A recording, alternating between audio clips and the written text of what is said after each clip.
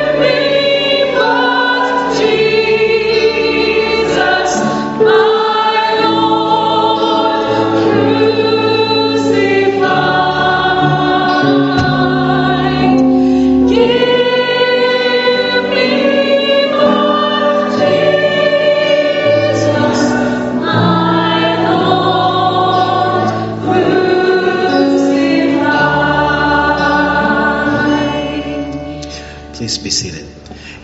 Tim Francis will share some thoughts on the communion.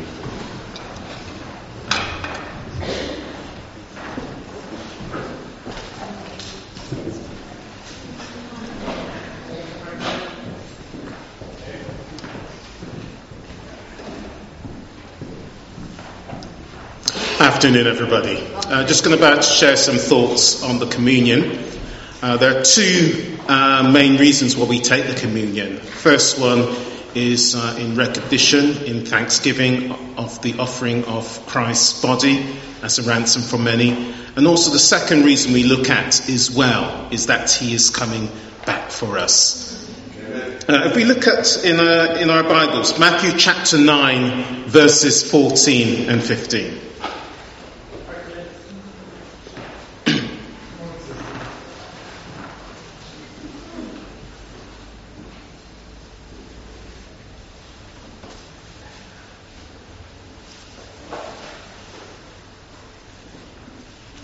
Okay, Matthew chapter 9 verses 14 and 15 reads thus. Then John's disciples came and asked him, How is it that we and the Pharisees fast often, but your disciples do not fast?" Jesus answered, "How can the guests of the bridegroom mourn while he is with them?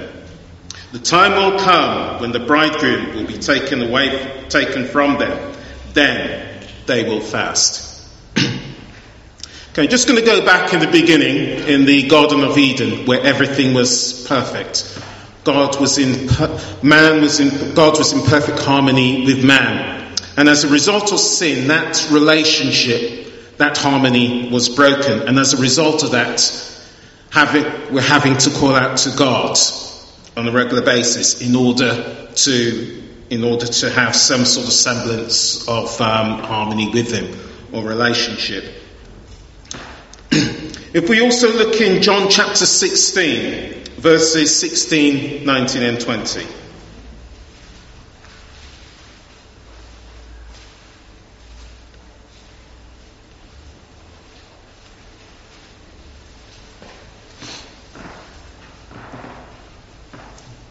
Which reads thus: "Jesus went on to say, 'In a little while you will see me no more. Then after a little while you will see me.'" And then we skip down to verse 19. "Jesus saw that they wanted to ask him about this. So he said unto them, 'Are you asking one another what I meant when I said, in a little while you will see me no more? Then after a little while you will see me? Very truly I tell you, you will weep and mourn while the world rejoices. You will grieve, but your grief will turn to joy.'" As we know, with the presence of Jesus, wherever he goes, it's peace, perfect harmony. The effects that he had on people that were ill were brought to life, people whose life was riddled with sins were forgiven, and their lives were completely transformed. Even the very demons in his presence would shudder. And for this reason, that's why there wasn't really any reason to, pray, because his presence is there. But once he's taken away, then we have to call out on the Lord. And when Jesus was taking the communion with his disciples, that very time there, he said, after this time, I won't communion with you again until I come back for you. And looking at the reason, why has Jesus gone away? If we look at in our Bibles, John chapter 14, verses 1 to 4.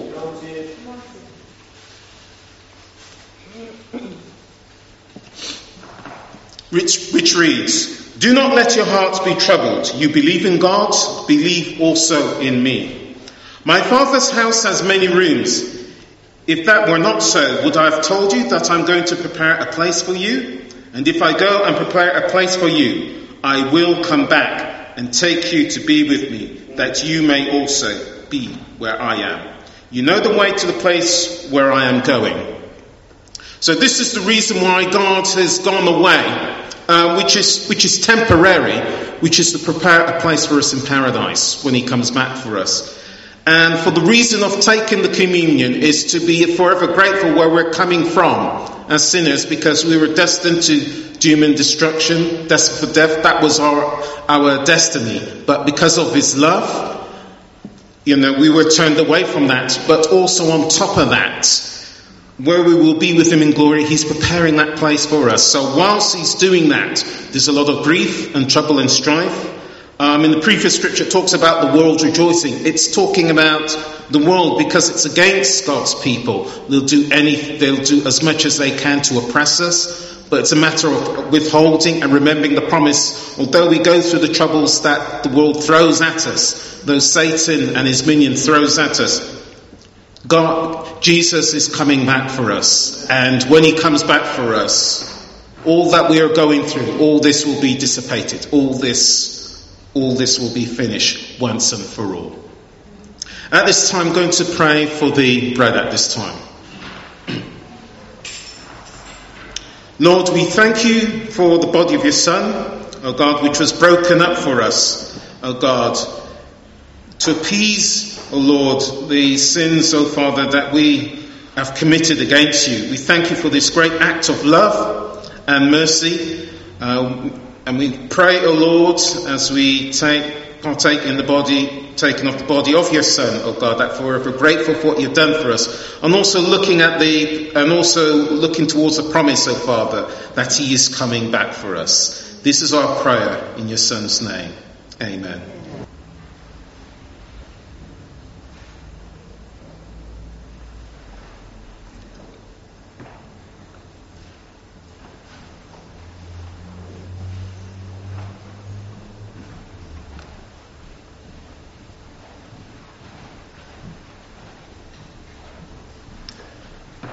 At this time, I'm going to pray for the wine.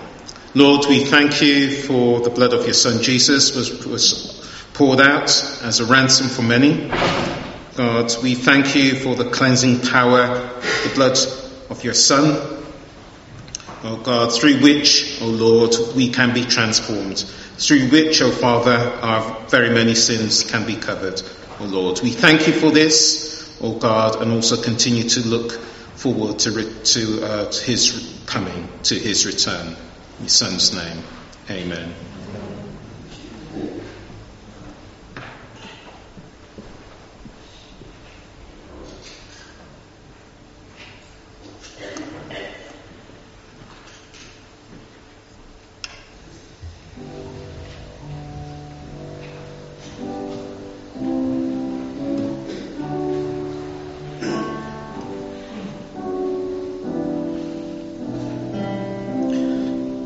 Let us sing, I Need Your Love. Oh, I need your love in this shallow place. I can't get enough of the sunshine on my face. When it's cold and dark and I'm far from home, you are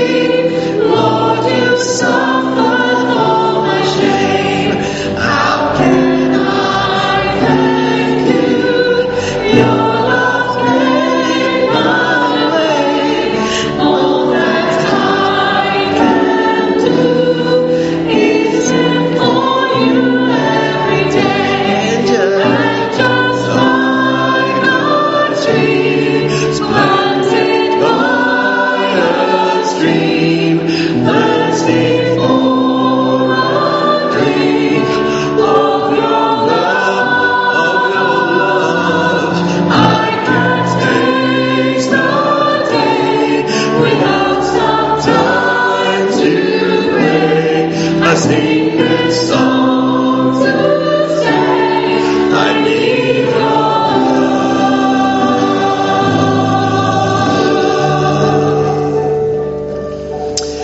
let's stand. In a moment, Mulligan.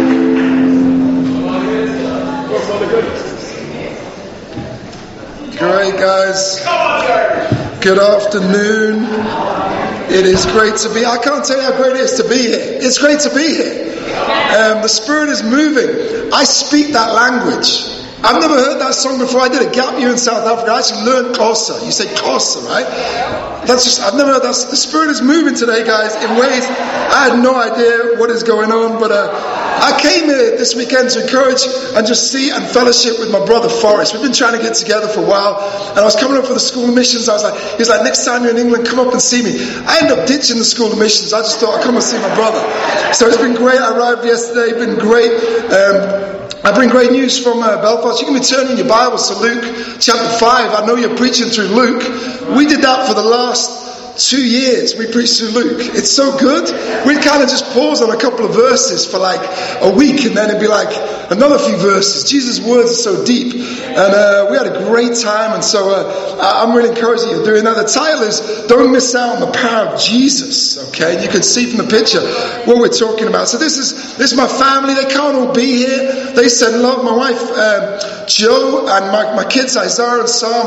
Isaiah's 8 now and Sam is 6. They're over in Belfast, so we leave the church over in Belfast, Northern Ireland, and then we just couldn't work out the deal and the flights and all that, and I've got to stay around for some other things in England, but they send their love, and that's on Giant's Causeway. You guys have got to come to Northern Ireland if you haven't been. Giant's Causeway is a beautiful place, but they're doing well.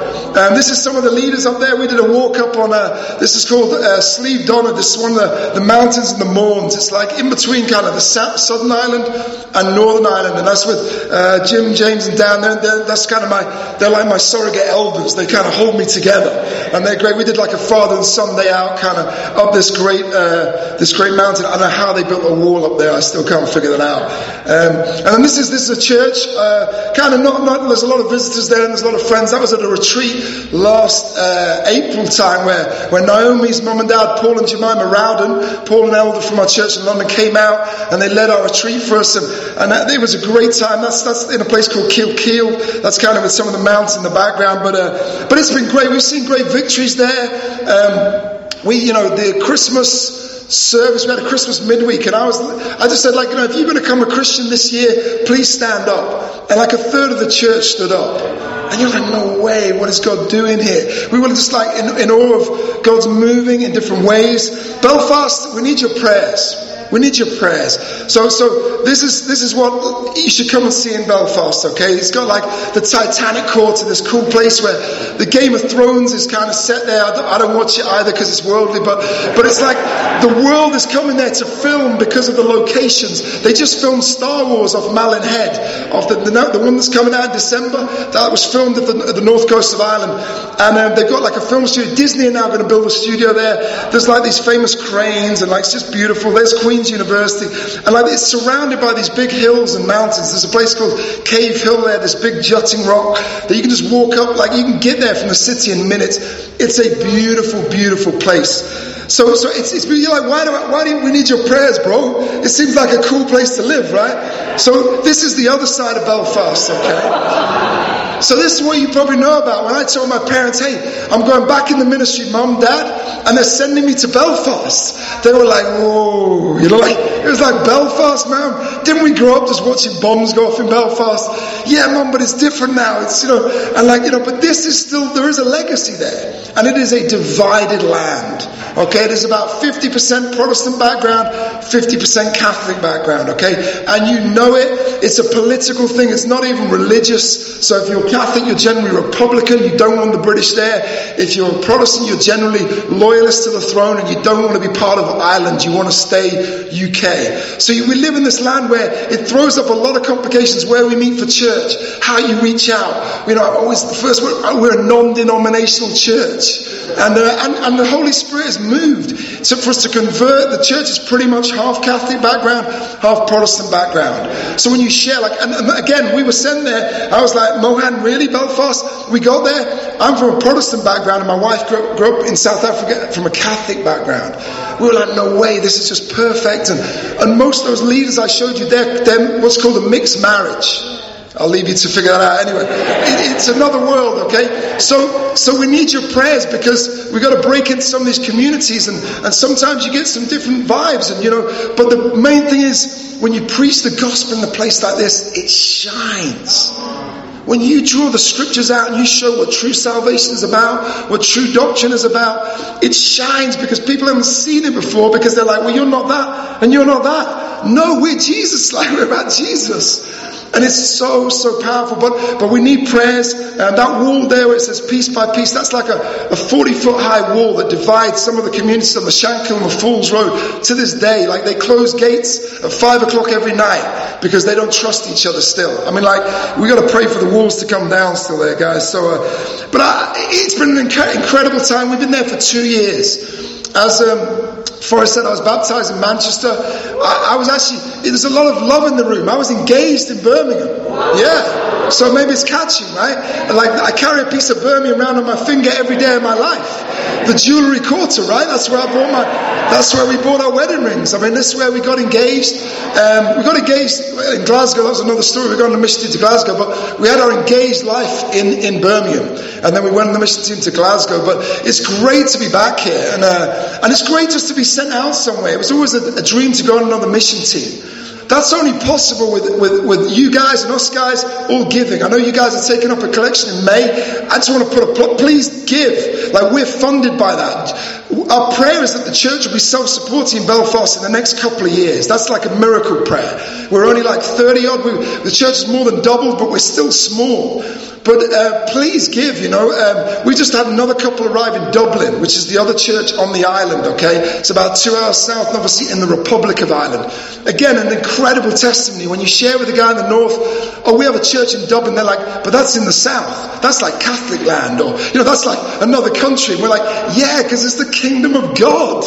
But we've got other places to plant. But the Butterfields, Arlie and Maggie have just arrived there, funded by that very same pot of money.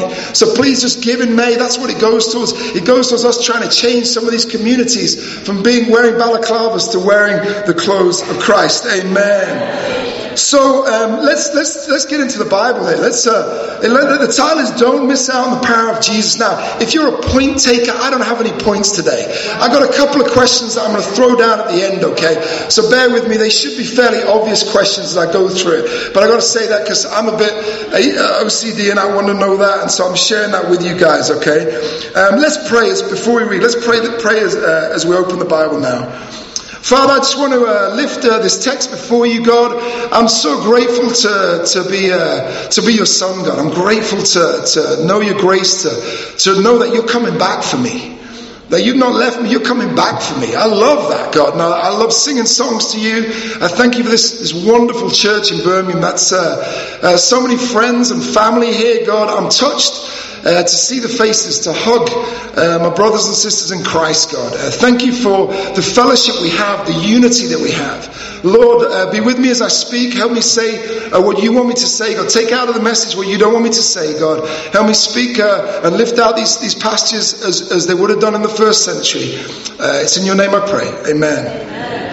So let's read. We're in Luke chapter 5, and we're going to pick it up in verse 17. So a little bit of background. I know you've been following this through. So Jesus just healed a man with leprosy. He made this bold claim, be cleansed or be clean, which kind of had a double meaning of sins and health, like this kind of. People often say, did Jesus heal the sick, or was he more about ministry and salvation? He was both. He was both. We're going to get into that more. I love Luke because it doesn't relent. Jesus just keeps coming with the gospel. But let's pick it up in verse 17. One day he was teaching. I'm reading from the New American Standard Bible. And there were some Pharisees and teachers of the law sitting there, who had come from every village of Galilee and Judea and from Jerusalem. And the power of the Lord was present for him to perform healing. And some men were carrying on a bed a man who was paralyzed. And they were trying to bring him in and to set him down in front of him.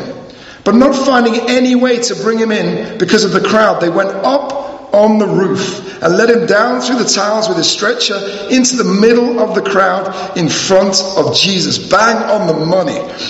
Seeing their faith, he said, "Friend, your sins are forgiven you." The scribes and the Pharisees began to reason, saying, "Who is this man who speaks blasphemies? Who can forgive sins but God alone?"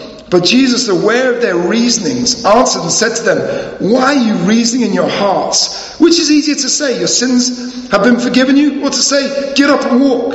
But so that you may know that the Son of Man has authority on earth to forgive sins," he said to the paralytic, "I say to you, get up and pick up your stretcher and go home." Immediately he got up before them and picked up what he had been lying on and went home glorifying God. They were all struck with astonishment and began glorifying God, and they were filled with fear, saying, "We have seen remarkable things today." You know, this is the first time the Pharisees are mentioned in Luke's Gospel. It's the first time we kind of see them. And we know a little bit about them. Sometimes we knock them a little bit, but they make quite an effort to be here. These are guys who are looking for the kingdom of God. They're Jews. They're dressed in religious ways. They're trying to follow the Old Testament. But they are looking. There's a seeking going on, so they travel from far and wide to get here. You know, and this miracle happens. You know, Jesus preaches with power, and this man is healed. We'll talk more about the power later. You know, miracles are happening, people. Are we praying for miracles? Like, there's miracles happening everywhere. I'm going to share a bit about miracles. But guys, I'm not talking about, you know, what are you talking about? You want seas to part? I'm not talking, we have the miracle here about, we don't need that kind of miracle. But miracles of people becoming Christians, of sins being repented of people being restored. Guys, we've got to just pray for God to do this. The power is in Him. You know, and when miracles happen, everybody's amazed, right? They're like, whoa, like almost like in a fear. Like this word kind of means, like they were like, it's like ecstasy, like what? They're like incredible. You know, and these Pharisees are gathered like at the front. There's other guys around, but they got the front seats. They're like, man, I want to see this. Now, as I said, we can look down the Pharisees. There are different scriptures. If you write down Luke 13:31, it says at some time the Pharisees warned Jesus and said, "Leave this place and go, because Herod wants to kill you." There are times where the Pharisees actually help Jesus out. We can have like this kind of blanket view of the Pharisees. It ain't so simple as that. Sometimes we've got to understand this. There's other times where Jesus obviously eats with them. You think about times where he goes in, he's invited to their house. It's not like, "No, you're Pharisees." Amen. We've got to go and eat with people and host people in our homes. Amen. Amen. That was just for the married couples around, because the singles and the students are like, "Amen, amen." They're like, you know, we got to do that. You know, the Pharisees were really trying to be holy and to stay holy and to stand out for the sake of God, trying to just be countercultural, trying to be radical in their holiness, that it might bring Jehovah back and maybe at the same time kick these Gentiles out the land. I mean, that was in there. They weren't actually like holistically loving God in that way, but that was their focus, the coming of the kingdom of God. And that's why they're there. They want to see that. And this is what Jesus is all about. He's like, "I'm bringing the kingdom," you know. And they're like right at the front, "Okay, let's check it out." You know, sometimes like, I sit at the front of my church, or God's church in Belfast, but where I'm leading, I'm like, you know, and my sin is ever before me. It's funny, when you got a front row seat, it doesn't always mean that you're holier than thou. In fact, on Sunday we had some visitors come, we had like 8 students come out, it was phenomenal. And then while one of the students is fellowshipping, my son is wrestling a boy to the ground, like pinning him down, like, you know, trying to submit. And I'm like, gosh, no. And then the student turns around and goes, "Oh, I love this church, it's so friendly." It doesn't always mean that like, you know, we're holier than that because we're at the front, you know. I'm still trying to figure so much stuff out, man. I'm a leader, but I don't know, you know, I'm still trying to figure out why gentleness is in the fruits of the Spirit. You know, I'm still figuring stuff out about life and about how to deal with that son as he wrestles without raising my voice or getting so frustrated and thinking, like, you know, we're not perfect. And these Pharisees at the front row, now they're not there to lead the congregation. I sit towards the front because I'm like, you know, maybe someone drops the mic, or I'm there to serve, I want to help out. These Pharisees aren't there for that reason. No, they're not there to learn. They're there to be skeptical and cynical because the kingdom of God is not coming according to their remit. There's a cynicism about them that, no, we don't want to learn. We don't want to lean on the words of Jesus. We want to, in fact, find some faults with Jesus. Let's start having a go at this guy and see, is he really the Messiah? What blasphemy? What is this? Coming on with this. Jude talks about these guys. You'll find them being fault finders, even amongst us. Ultimately, these Pharisees, if we take it down the journey as we'll go through Luke, you'll see, they end up refusing the divinity of Christ. They miss the power of God for the sake of something that they want to pick out and expose. Now, guys, as leaders, you can pick out 15 million things about me. I can tell you right now, I've been working on self-control. I worked on patience, fruits of the Spirit, 2 years ago, and I grew in my patience. I was like, man, I felt like I'd grown in eagerly anticipating God's hand working without being frustrated, and I grew in that. Then I tried to work on self-control last year, and I just didn't grow in it. I felt like, man, I was still as angry at the end of the year when a so-called crisis came around than I was at the beginning of the year. So now my second year of working at self-control. So pray for me. I mean, like we're growing. You want to find faults? Man, I'm like a target you could hit anywhere. You could find one. You know, but is that our heart today? Is there a Pharisaical nature? You know, if you're looking for stumbling, you will find it. We all have so much to change. We actually should lead out of weakness, not strength. So when someone leads me, I told you, you know what? I knew that was you. And yeah, that's right. Praise God for Jesus. But we can have this kind of almost feel superior for a while. I found, I'm not that guy down. And then, you know what? With that attitude, you just stagnate. And that's what you see in the Pharisees. They'll find fault, and then they don't grow anywhere. In fact, they just harden. It just hardens, and they end up trying to kill Jesus. You know, we've got to be careful. I have a very critical bent, like in my psyche. You know, a few years ago, about 10 years ago, I was in southeast London, baptized in Manchester, spent some time in Birmingham, Glasgow, down to London. And there was a preacher up, and he preached, and I just kind of got it in my critical thinking and my political mind, which I had to repent of when I became a Christian, but it's still there and come back, that I didn't like what he was saying. He wasn't my favourite preacher. So instead of being mature and going, well, even though that guy doesn't preach to my style, he's preaching the word of God, what can I take out of it? Which I've learned to do since then, amen. I started just picking faults, and you know what? And he was quite a robust guy. So I thought, no one else is challenging, I'm going to do it. So he'd step off the pulpit, and I'd be there to meet him. And I'd be like, so I got like 3 points. You had 3 points, I've got 3 points. I felt June. You know, and I was like, man, and it took another leader to come in and chat with me, and very softly just said, man, Mo, you're prickly, you know. Like people like on eggshells around you, you know. You say something, and I say something that's not right. Something is at fault. Like maybe the problem's more with you. I was, oh wow, I thought, oh gosh. And prayerfully, I had enough humility, a strained mustard seed of humility, let alone faith, to kind of take that on and go, yeah, you know what? And so I went and apologized to the brother. Like, it took me time, but I repented and I went and apologized, and I sat with him and I said, Tokes, who's an elder in our church, I said, it's my sin, guys. I said, Tokes, I'm so sorry, man. I've been criticizing you. I've even been divisive behind your back. I've got to confess that. And Tokes said, that's okay. Do you want to lead the teen ministry? And I was like, whoa. And this is where the grace of God always comes in. And Tokes is a gracious guy. Praise God. But we got to be careful with this stuff. If the Holy Spirit convicts you on that, be convicted. Be convicted. Like we got to, you know, it's no wrong to judge, but take the plank out so you won't see anything, right? You know, so this is the audience we got in this scene. We've got these Pharisees, you know, going on, but then the roof opens up, right? And this guy comes through, and they're like, whoa, no way. Everybody's like, no, what's going on? And they landed, like I said, these guys must have been so fired up. They're like, well, we got it right in front of Jesus, man.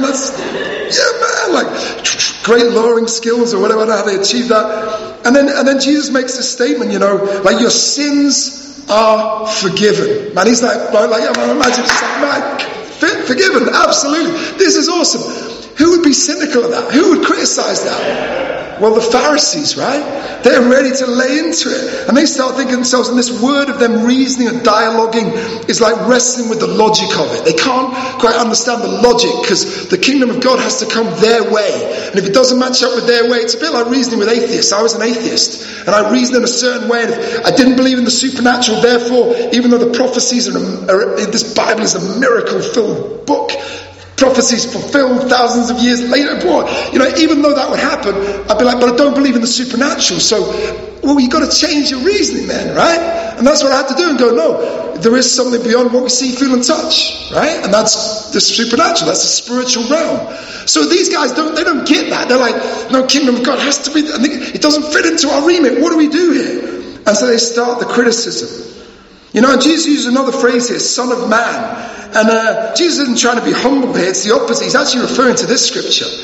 In Daniel 7, in my vision at night I looked, and there before me was one like a son of man, coming with the clouds of heaven. He approached the Ancient of Days and was led into his presence. He was given authority, glory and sovereign power. All nations and peoples of every language worshipped him. His dominion is an everlasting dominion that will not pass away, and his kingdom is one that will never be destroyed. And even their reasoning of the Pharisees may have had like chapters, you can study out Daniel 5, 6, 7, 8. They may have been thinking like, whoa, what, this guy, kingdom, whoa. But then he says, Son of Man. They're like, whoa, hold on a minute. And Jesus throwing that in there to get them to think about this. Like, this guy must have divine power. This kingdom is not just going to come, but it's going to be everlasting. Like what Jesus is ushering in this. And then they're like, no, this is too much. And then, but rather than getting stuck on that, they get stuck on this. What is easier to say? Your sins are forgiven? Or to say, get up and walk. And this is what Jesus throws at them. And they're like, okay, so Jesus has done this miracle. He said I'm the Son of Man. So like with everything, again in their logical thinking, these Pharisees, and as we can be even today, it's not wrong to reason as long as we're open to God. We reason, we go, well, if he says he's the Son of Man, then we want to see some validation. Show us the money. Right? Come on, man, let me see something. You're saying this, let me see something. So Jesus is like, what do you want to see? Do you want to see sins forgiven? Or you want to see a man changed? What do you want to see? Well, it's quite easy. It's quite hard to see sins forgiven, right? Like what's easy? It's easy to say that. But in fact, if you look at someone, we have no idea. On the streets of Birmingham, you walk around, you share your faith. I have no idea this guy's got sins forgiven, so I'll invite him anyway. You walk into our church, we study the Bible with you because we've got no idea if your sins are forgiven. Let's look at it according to the Bible. I can't tell you, I've got a tick sign on your head. So it's quite difficult to see. But it's a good question. It's a good question for us today. Is it easier to say your sins are forgiven or to get someone to change their life? It's so easy for us to say your sins are forgiven. Modern Christianity says your sins are forgiven at the drop of a hat. You can walk into some places today, you'll be called up to the front and some guy will tell you your sins are forgiven. You can meet someone on the street and they walk up to you and they lay hands on your shoulder and say your sins are forgiven. Someone will tell you, go online, say a prayer, your sins are forgiven. It's so easy to say. But what's easier? That or actually a changed life? Actually calling someone, show me the money. Your sins are forgiven. There should be repentance with fruit, John the Baptist preaches, right? So what does that look like?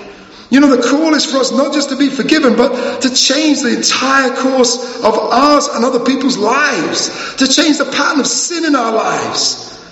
Whether it's an altar call, whether it's accepting Him as Lord, receiving Him, like praying Jesus into your heart. We then lead a weak or non-existent spiritual life. Like there's no difference between us and the world. Where is the power in that? Jesus preaches He came with power. You study our power in the scriptures, it's all over the place. Romans 1, 1 Corinthians 4:20. Jesus didn't just come with word, but with power. Like there's got to be some no way. Oh my gosh, that happened. And yet in the evangelical modern Christian world, Catholic, Protestant, it ain't happening. It ain't happening. There's a great book by a guy called Ron Sider. It's called The Scandal of the Evangelical Conscience. These are some studies he did. He interviewed and surveyed and followed 12,000 evangelical Christians who did the ring thing. I'm not talking about the jewelry quarter. I'm talking about the chastity, purity ring thing. Forrest and Kenny are like, yes, American thing. That's what we do. That's what the evangelicals do in America, right? And they followed them. They said, okay, let's see how they do with that chastity thing. Now, you put on this ring as a teenager and you said, I'm not going to have sex before I'm married because I believe in Jesus. Because I prayed Jesus into my heart, or I made an altar call, I made a confession of faith, and so I'm going to follow Jesus. So they were like, okay. So they did a survey. They followed 12,000. 88% had sex before marriage. Like, what is that? What is the point of that? What is that lip service to God when you say, oh yeah, I'm going to live, oh I love Jesus, and then you do nothing of the sort? It's crazy. They followed these guys. The rate of cohabitation before marriage was about 25% for the evangelical community versus 33% for the general population living together before they married. The percentage of Christian men involved in pornography was not much different from unsaved. Now, if the Spirit's convicted you on that point, be convicted. Be convicted. We need to stand out, guys. Because maybe you're a disciple today and you don't just profess faith, but you change your life. Well, so you're now changing back again? You're no different from the world. Where's your testimony going to go? When you're sitting down with your best friend and going, yeah, my life, well, it was different, but I'm kind of still doing that stuff. You need to repent. We got to be, this is a warning for us. You know, the only thing that happened with these guys who wore the ring was the rate of sexually transmitted diseases was higher than that in the world, because they had a conviction about not using contraception. Like Satan just got in there and went, woo, yeah, let me get them mediocre with their faith rather than like hot or cold. You know, you'd rather just forget it or live it. Live it. Have the power of the gospel change your life. You know, where is the power in this stuff? Where is the change of life? You know, this is a Holy Spirit thing. The victories, the miracles we've seen in Belfast, we've seen like guys come over. You know, I don't know what I'm doing there. I don't know how to lead a small church. We were on a mission team in Glasgow for like 3 months. We grew, we had some good times, but I didn't know what I was doing. I went out the ministry, went trained as a teacher, taught for 10 years in schools, loved that, felt the call to go back into ministry.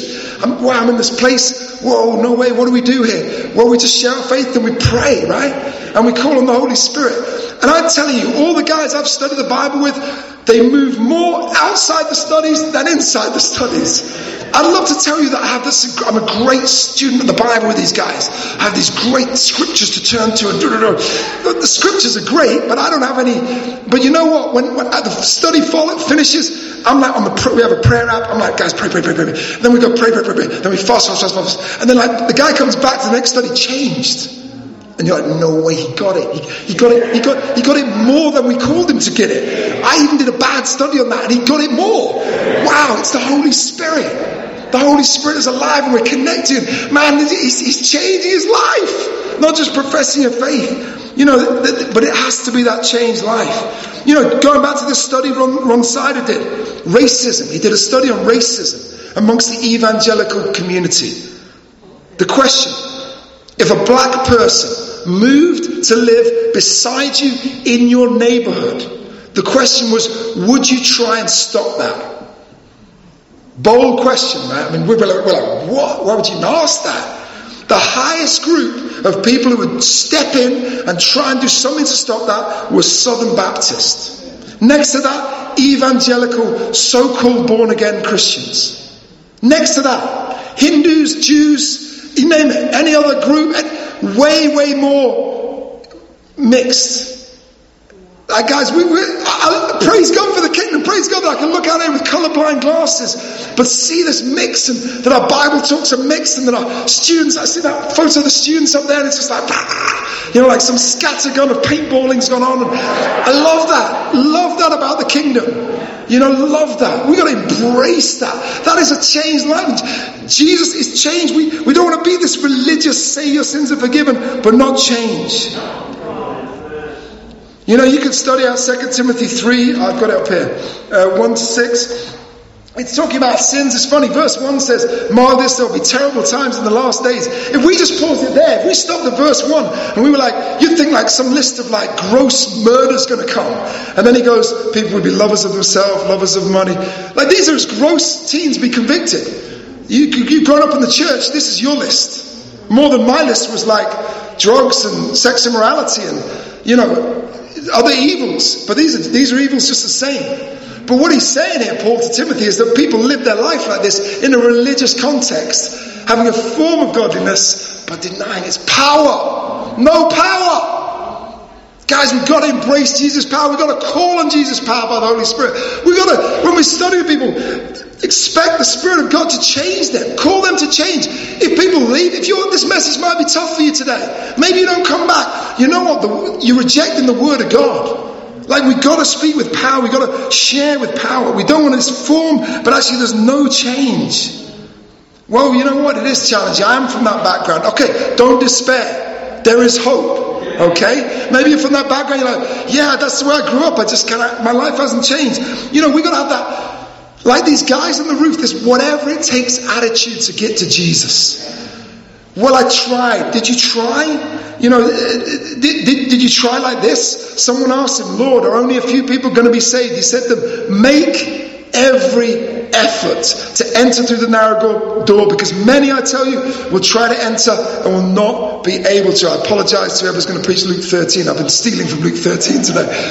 But this is the call. It's not like, I just walk along. I grew up in the church. I went along. Guy invited me and I've been religious. No, it's, have you made every effort? Because that's the call for us. If you have that, you will encounter Jesus. And his power will hit you between the eyes. What you do with that is up to you. But we've got to be serious about this. We've got to try to see the power of God. You've got to make every effort. Speak to someone here today, whoever bore you, say, man, I want to make every effort. I've been, even in my Bible studies, maybe I've been drifting around. I want to make every effort. Do it. These are Jesus' words here. And miracles can happen. I can get emotional seeing your faces here, okay? Over where I've been in 19 years as a Christian. Coming through Birmingham at different times, seeing different Manchester people here, all over. My heart was moved mostly when I walked up the path there and I saw Miles Davis standing there. Teen camp 2 years ago. I'm leading teen camp. Not on staff. We're just me and George just volunteering. We don't have to be on. We're all full-time ministry, guys. Some of us are paid, some of us aren't. Okay, we'd all do that. I know you guys do that. And I thank you for serving. So we're doing teen camp, and there's an issue where Miles has to go home. And I had to make that call. I had to phone up his dad. His dad had to travel in the middle of the night to come pick him up. I had to chat with the elders. I was like, I can't have him on camp. And I've asked him if I can share this. And it was tough, man. It was tough. And then I thought, man, I've got to go visit him. The Spirit was knocking me, go visit him, go see how he's doing. And I just couldn't get away. We went to Belfast and I was like, bam, bam, bam, bam. It was busy. And then his dad, I don't know if his dad messaged me. I saw on Facebook his sister put on, Miles is getting baptized tomorrow. And I'm like, whoa, no way. The power of God. Like where Miles was at that time, that we sat down at 1 a.m. Me, Mike Farrell, one of the elders, his dad, and we had a very, very hard chat with Miles at that time. And it was tough. But to see the power of God in a man's life, it's powerful. Powerful. In Belfast, give you some stories. There's a brother called AJ, who we did a summer campaign. We were reaching out. I wasn't even inviting him. This is the way the Spirit works. Me and another brother were talking to a guy who's totally not interested in Jesus, but we're trying to make him interested in Jesus, but he's not interested in Jesus, and we're trying to be patient. And then AJ walks past with this mate, and they say, are you talking about church? And we're like, yeah. And he says, I'm looking for the perfect church. To which, of course, I say, well, we're trying. But this is in there, though. It is in there. And then, so we meet with him. He'd been through this religious experience. He'd prayed Jesus into his heart on the street. He wouldn't mind me sharing. We shared this. He's still taking drugs. Still like nothing. No power. Again, like this. Sins are forgiven. Someone told him his sins forgiven. But before that, He was high priest of the Luciferian church in Northern Ireland and Southern Ireland. He worshipped Lucifer. There's a church out there, it's called the First Church of Satan. They call themselves the Luciferians, and they basically believe that, they should worship Lucifer. This guy's background is heavy. He came out, within a month, we're down at Helens Bay at the beach, 2 a.m, baptizing this guy. Transformed, never gone back. Another guy, I want to share about Stephen. Brother, the most Catholic brother I've ever met in my life. You might be like, you don't know me. I grew up Catholic. I am Catholic today. Let me share. This guy woke up, read the Catechism every day, knew all of Thomas Aquinas' writings, like Chesterton, read all of Chesterton's texts. You don't know these guys. You come to Belfast. You got to know these guys. You got to do some research. And we meet him, and I'm so unqualified to study with this guy. I have no idea. My wife grew up Catholic, but she can't be in the studies because we're going to talk about sin, and he's a man. So I found another brother. I'm like, Daniel Doyle, come down. One of our leaders up the mountain then. He comes down, and I have no idea how he converted this guy. But he went from this again, the Holy Spirit, he went from this complete, committed, dedicated, received loads of persecution to like an amazing brother. He's now preaching the word our midweeks. He's doing a great job. He's baptized back in June. There are some incredible people. James McAleese, one of our teens, never said boo to a goose. Suddenly baptized. He's like the most evangelistic guy in the church. Zara, she was at a team retreat recently. It's totally quiet. Just real issues with actual social interaction. Baptized, she's the most out there serving. When are we going to help the poor? When are we going? The power of God is amazing. It's amazing. We call people to it with faith. People can change. We got to try here as disciples to get our paralyzed people to Jesus. What are we doing about that? Are we making every effort? Are we going the extra mile for your children, parents? What are you doing around the kitchen table? What are you doing on a morning time? Marriage, what are you doing for your spouse? Are you giving them the best path possible to get to heaven? Are you making it easier? Are you burdening it? Are you an obstacle to your partner getting to heaven? What are you doing? Friends, family. Sometimes you think, well, yeah, Mo, it's easier. It looks easier to go through that roof than to have another uncomfortable chat with my dad. Go and have that uncomfortable chat. Just try it out. You need to go there. The power of God is there. Some questions to ponder. If we're not living this out, what are we doing? What can we do today that can look more like these guys? You can change, and you can change the lives of others. I love this idea of this guy leaving, carrying his mat. The thing that mastered him, that he spent his life on, he's now master of. Genesis 4 verse 7 says, if you do what is right, will you not be accepted? But if you do not do what is right, sin is crouching at your door. It desires to master you. Talking about Cain. We could actually master sin. You can do it. Maybe you're like, no, bro, you don't. You say you struggle with self-control for 2 years. I've been struggling with this thing for 10 years. Amen. I see people in the Bible with 12 years more. You can do it. The power of God, but it is there. You've got to try and master it. Before I came to Jesus, I was mastered by pornography, sexual sin, masturbation, drugs, drink, swearing, lying, gossip, authority, bitterness, enslaved. Every day of my life was enslaved. But I was brought before Jesus, and it ended. It ended. Well, you've not struggled? Yeah, I've struggled. I've had days where it's gone less. I've had weeks where it's been tough. I've had maybe months. I've not had years, but maybe you have. End it again. Recommit. Do something to get your life right with this powerful figure of Jesus. It's the question for us is the power of Jesus continuing to bring change into your life? What is it for you that you've been able to master? Has it tried to master you again? Don't make excuses. Overcome it. This is a beautiful story of the power of Jesus. It's just magnificent. The friends, there's another 20 points we could preach about this. But if you experience the deliverance of Christ, make every effort with the friend that you're thinking of. Make every effort with the family member you're thinking of. Make every effort to bring them to the Holy Spirit. Just to conclude those 2 questions I said, do you have a pharisaical nature, thus missing the power of God? If you're convicted, if you're, this is the English way, cynicism, skepticism. We look at our parliament. It's just arguments and finger pointing. We bring that into the fellowship. Boy, you are going to miss out.